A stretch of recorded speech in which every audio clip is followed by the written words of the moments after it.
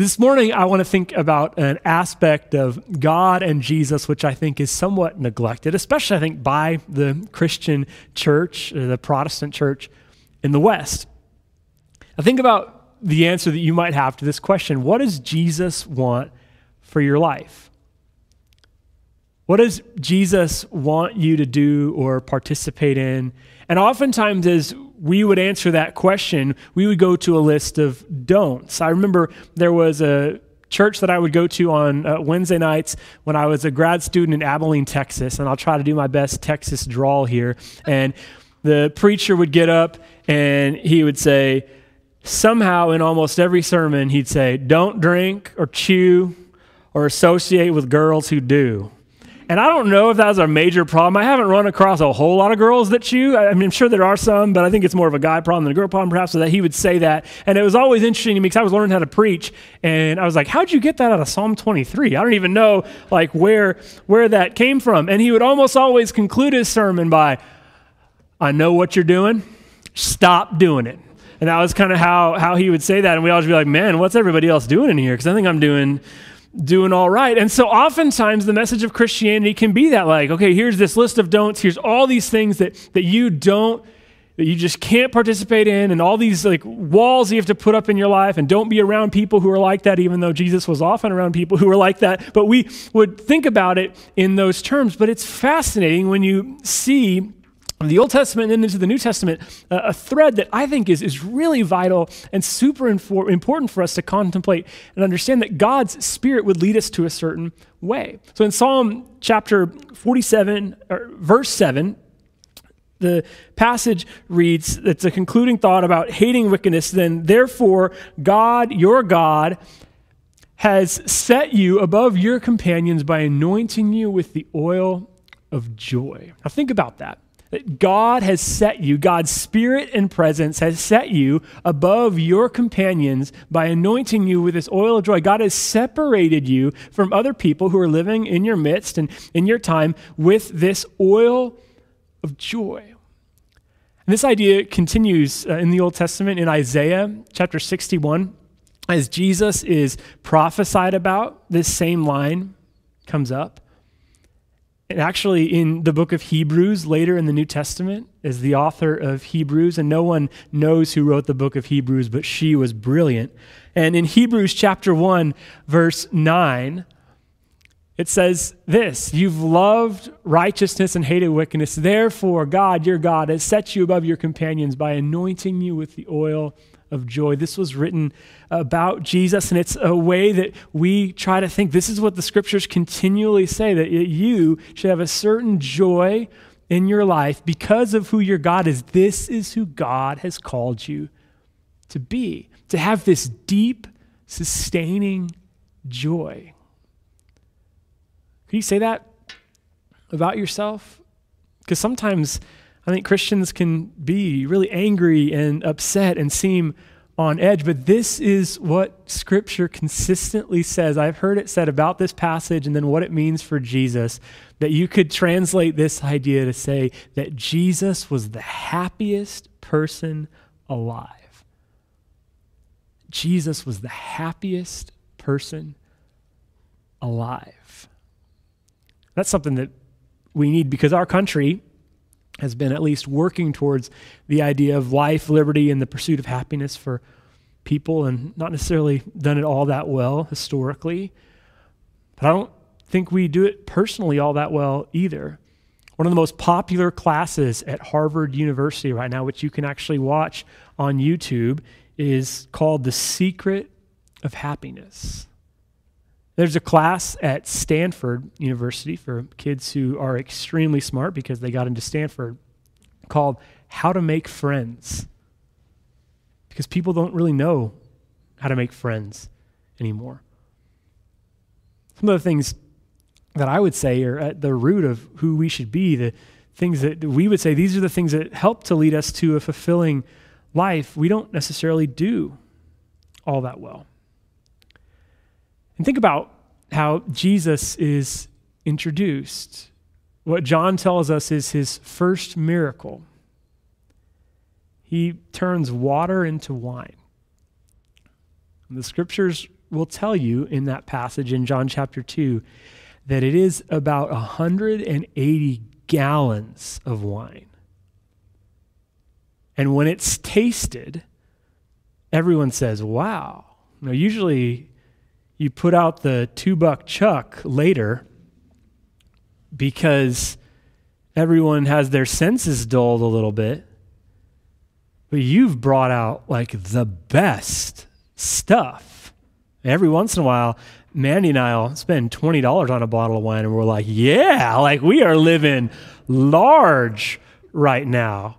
And you've brought out the best stuff now. And what Jesus does in this scene is he rescues a dying party. Weddings would have lasted for at least a week during that time. And it's super significant for the groom, of course, but even more for the bride, because in that society, women had virtually no role in that time and in that place. So if this woman would have had wine run out at her wedding, it would have been a source of shame for her entire life. Her one day that she had a bit of a glimmer of the spotlight would have been remembered forever as I remember that party where they ran out of wine.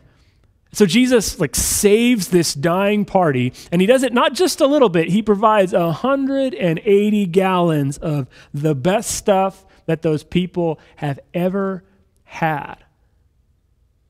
I don't know how you get from that to don't drink or chew or associate with girls who do. Doesn't that seem a bit odd? That this is what God is like? This is what Jesus is like? And John concludes this miracle by saying this: what Jesus did here in Cana in Galilee was the first of the signs which revealed his glory, and his disciples believed in him. What John says is this miracle reveals the glory of Jesus and connects that to the glory of God. And glory in the understanding of Hebrew, it just means weight. It means this is who this person is. Think about what that means, that Jesus rescues this woman from embarrassment. He then creates a scene where people who would have left that party and gone on to get back to work or whatever it is they were going to get back to, they kept partying. This, John says, is what our God is like. I think for a minute about the best meal that you've ever had, and not just necessarily the food, but because of who it was that was gathered around that table. Maybe some longtime friends. Maybe it was something that you were celebrating. For me, something that comes to mind, about 10 years ago, my mom made a dinner for me for my birthday. And she made her famous French dip. If you haven't had it before, you'll have to have it after quarantine is over. It's fantastic. It's my favorite thing. There's about 10 of my friends who were gathered there, and we were just telling stories around that table for a few hours, stories that I had never heard before. Someone brought up a hilarious story about this person who had an idea for a restaurant that was Titanic themed, and every hour it would flood. That was the Titanic themed restaurant. It's that sounds like a terrible idea. We're just having laughs, having a couple glasses of wine, not bottles, having a couple drinks and just enjoying the company. There was just so much joy around that table. And that's something that I remember when I think about Jesus saving that party, that there's something that happens when we just slow down, when we spend time with each other, when we tell some stories. What is that for you that you think of? That was a great time when my heart was filled with joy. We are made for that. Think about how Genesis chapter 1 opens up with God creating the world, and at every step God says, it's good, it's good, it's good. It's not just okay. It's good. This is beautiful. God didn't have to make Niagara Falls. God didn't have to make the Grand Canyon. There's beauty in the world. There's joy that we can connect with. Jesus, in his first long sermon after he's given the little one in his hometown, he preaches the Sermon on the Mount, and the first word out of his mouth is blessed. And he begins the Beatitudes by blessing all these people that you wouldn't expect. And the word blessed there, some scholars have said it can translate as happy. Happy are you. Fulfilled are you. And he then blesses all these people who you wouldn't expect. And it's super interesting to read. And there's a whole sermon series on the Beatitudes. I've actually done that one before. Go look it up. It's really, really interesting to see that Jesus says, like, fulfilled are you, happy are you, and this is going on. And that doesn't mean that we don't experience hard things that we need to lament and pray about and really deeply consider. But one of the reasons why things are sad is because we recognize that this isn't the way we want the world to be. So when we experience brokenness and heartache, when things are difficult, I believe this is a subcategory of joy, that we recognize that this isn't, for whatever reason, doing what God would call it to do. We aren't able in this moment, because of brokenness or sadness, aren't living out who we will one day be with God. And when we think about pleasure and happiness, what it generally is for us is we want just a joy bomb to drop on us. And so we'll pray, God, please help me to win the lottery, or help me to pass this test, or just make that happen. And we're just like waiting, hoping that this joy bomb is going to be dropped on us.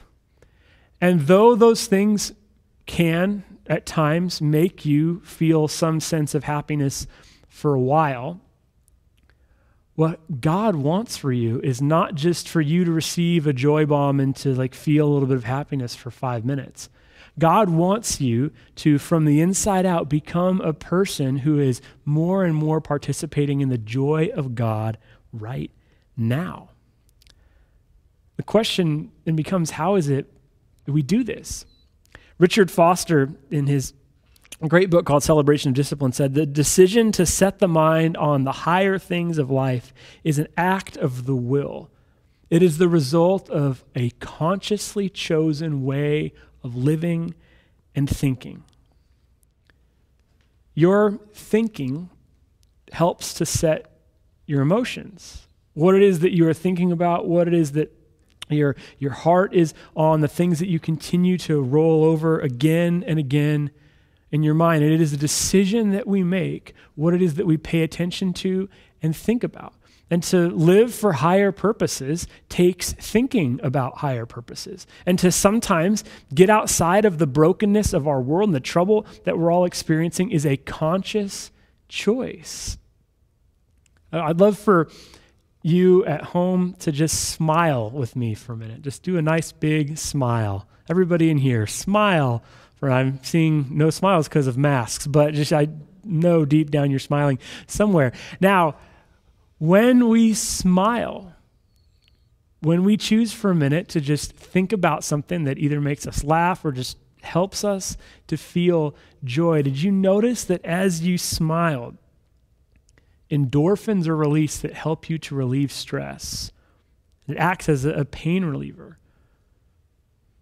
If you think about and dwell on the brokenness of the world and the things that are hard and the things that are difficult for us, and just constantly you're there, it's going to be difficult. But every once in a while you step back and you smile and you think, this world isn't how it should be, but I want to participate and join with God to bring about more and more of God's reality to earth.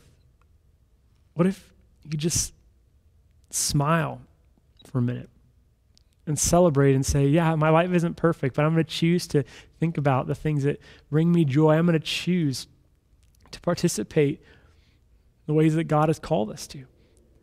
I can't think of perhaps a worse way to do this and to disconnect from God's joy than honestly how most of us live. Because most of us, as we're going to bed, we're getting a last few minutes checking the coronavirus statistics, or thinking about email and work and everything that we're going to have to get done tomorrow.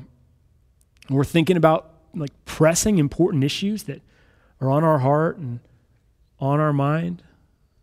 And we perhaps put this on our nightstand and maybe turn it off, maybe not. And then you wake up the next day and you're just right back in it. And you're seeing these things that are causing you fear, causing you to worry, causing you to think about things that are hard, or you're comparing your life to everyone else's highlight reel on social media. We aren't doing a great job of sometimes stepping out and experiencing the joy that God has for us. Someone that I know and respect in a blog post said that what he and his wife do is they have a bedtime for their phones. And they put them away about 8 p.m., put them in a separate room, and they actually use an old school alarm clock. You can find them pretty cheap if you want one. They put them out somewhere, and then the next morning as they wake up, they try to spend their first 15 to 30 minutes with God in prayer and reading scripture. And then, and only then, after they have had that time with God, then are they ready to face the difficulties of the world. And it feels a whole lot different when you're walking into it with God on your side. When you think about God's work and sustaining power in the world. Richard Foster says this: God has established a created order full of good and excellent things. It follows naturally that if we give our attention to those things, next slide for me. There we go. We will become more joy-filled. If we fill our lives with simple, good things, we will be joyful. We will be full of joy. What are some simple, good things that you can fill your life with? I know during COVID that's tough. But maybe it's inviting some friends over to a space in your backyard or in your front yard. Maybe it's just having a phone call with somebody you haven't talked to in a while. Maybe it's just spending some time with God, thinking about the good things that are in this world. There's a book released in 2017 called The Hacking of the American Mind. And this is not a spiritual book at all, but in the book, Robert Lustig, who's the author, he makes the claim that the major problem that we all have is that we've replaced the pursuit of happiness with the pursuit of pleasure. So he says this: if you're told by every TV commercial and everybody you know that you're unhappy, and then if you buy this, you're going to be happy, and you're going to start to believe it.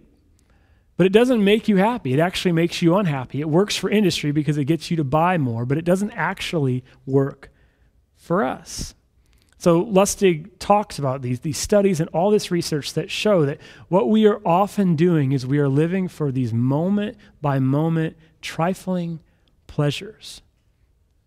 And this is not a spiritual or Christian book, but he says we need to seek deeper things in our lives because those things aren't going to give us joy.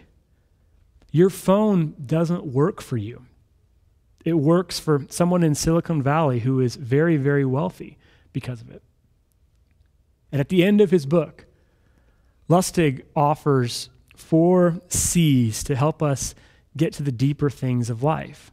He says connect, and he recommends being part of a faith community. And again, this is not a Christian book. And then when you are part of that community, you choose to contribute to it. That means financially, like being sacrificial in how you give, being sacrificial in how you give your time. Find ways to cope in healthy ways with the fact that our life is trouble. And he mentions things like prayer and reading scripture and developing spiritual disciplines. And then he says, cook. And his recommendations are to have people over and have dinners. And I know during COVID that's a little bit tough, but cook for yourself. Spend some time putting some ingredients together. Make it a priority that you would spend time with those who are in your quarantine group right now, sharing a meal, because it makes a difference. And toward the end of the book, he makes this comparison between pleasure and happiness. And I'm going to try to get out of the way because it's on my screen over here. But he says that the issue with pleasure is that it's short-lived. It's just a little bit of a hit and it doesn't last. And if you pursue happiness, it's long-lived. It helps to continue to develop in your heart. Pleasure is visceral. It's about just a little bit of an emotional hit. When I looked it up, it said part of the visceral nervous system. So that was super helpful. And happiness is ethereal. It's something that is just striking in its beauty. It's transcendent. Pleasure often comes from taking. It's just taking something and eating that piece of cake. And it's great, but it's just you taking. And happiness is in giving and learning to give your life away. Pleasure often is experienced alone. Happiness, more often than not, is experienced in groups. Pleasure is achieved with substances. Happiness is not achieved with substances. Pleasure leads to addiction. Now, happiness is not just, it's not something that you can possibly get addicted to. And as you seek pleasure, dopamine is released, which is basically like a dog who is just waiting for a treat, and that's great for a few seconds, but it doesn't necessarily last all that long. And when you seek happiness, serotonin is released. It's a part that, it's an endorphin and hormone that helps us to stabilize our mood, to be less stressed, and to experience joy in our lives. And again, this is not a spiritual book, but Robert Lustig says this is a major problem, and we need to live for deeper things. Because our God is a God of joy. Oftentimes, when you think about tithing to a church, we think about this, just giving and being part of the offering. I think that is an important thing for us all to consider. But it's interesting that as you look about a tithe that's talked about in the Old Testament, there's also Deuteronomy chapter 14, verse 26, that says this about a tithe, which I would argue is the party tithe. So of a 10%, scholars would say, give a 10% to church and a faith community that you're a part of, and then another 10%, use the silver to buy whatever you like with it. Cattle, sheep, wine, or other fermented drink, if you're not into wine, anything you wish. Then you and your household shall eat there in the presence of your Lord God and rejoice. Tell me that that's a God who just doesn't want us to have any fun. God says, take 10% of what you have and just have a party. Get what you want. Get your favorite food. Get a drink that you enjoy just to relax and just enjoy your time with the people that you love and make it about a celebration with God. This is what our God is like. The problem is we so often just seek a lesser version. We seek the dopamine hit. We go for pleasure. And we can get addicted to all kinds of stuff. And sometimes we can think that God is about limiting us and limiting the possibilities that we have and our experiences, but that is so not true. The problem is when you are addicted to something, whatever it happens to be, you aren't free. When you're addicted to something, you aren't free. God offers you the opportunity to experience a deeper joy. And as we think about what it means to pursue God's spirit and heart on this, think of that scripture that over and over again could be translated, that Jesus was the happiest and most fulfilled person alive. As we think about what it means to pursue God's spirit and presence, church, this isn't something that God wants from you. This is something that God wants for you. May we understand that relationship with God and God's spirit and presence isn't about a list of don'ts. It's about becoming more and more like Jesus. slowing down, spending time around people who we deeply love. Now we have the opportunity to take communion together. And think about that this very central aspect of our Christian faith was a meal shared by friends. And one of the things that I miss the most about our communion moment is not having you here. We will be taking communion tonight, and we'd love if you are there and able to participate with us, because it's so powerful to take it together. But at the very center of our faith was Jesus sharing a meal with his friends. Ironically, friends who were going to let him down very shortly, including Judas. But it was a meal that he shared with friends. May we be people who seek the deeper joy of life. One day it could be said about us, yeah, your life wasn't perfect and you were not a perfect person. You had so much joy. He or she was one of the happiest people I knew.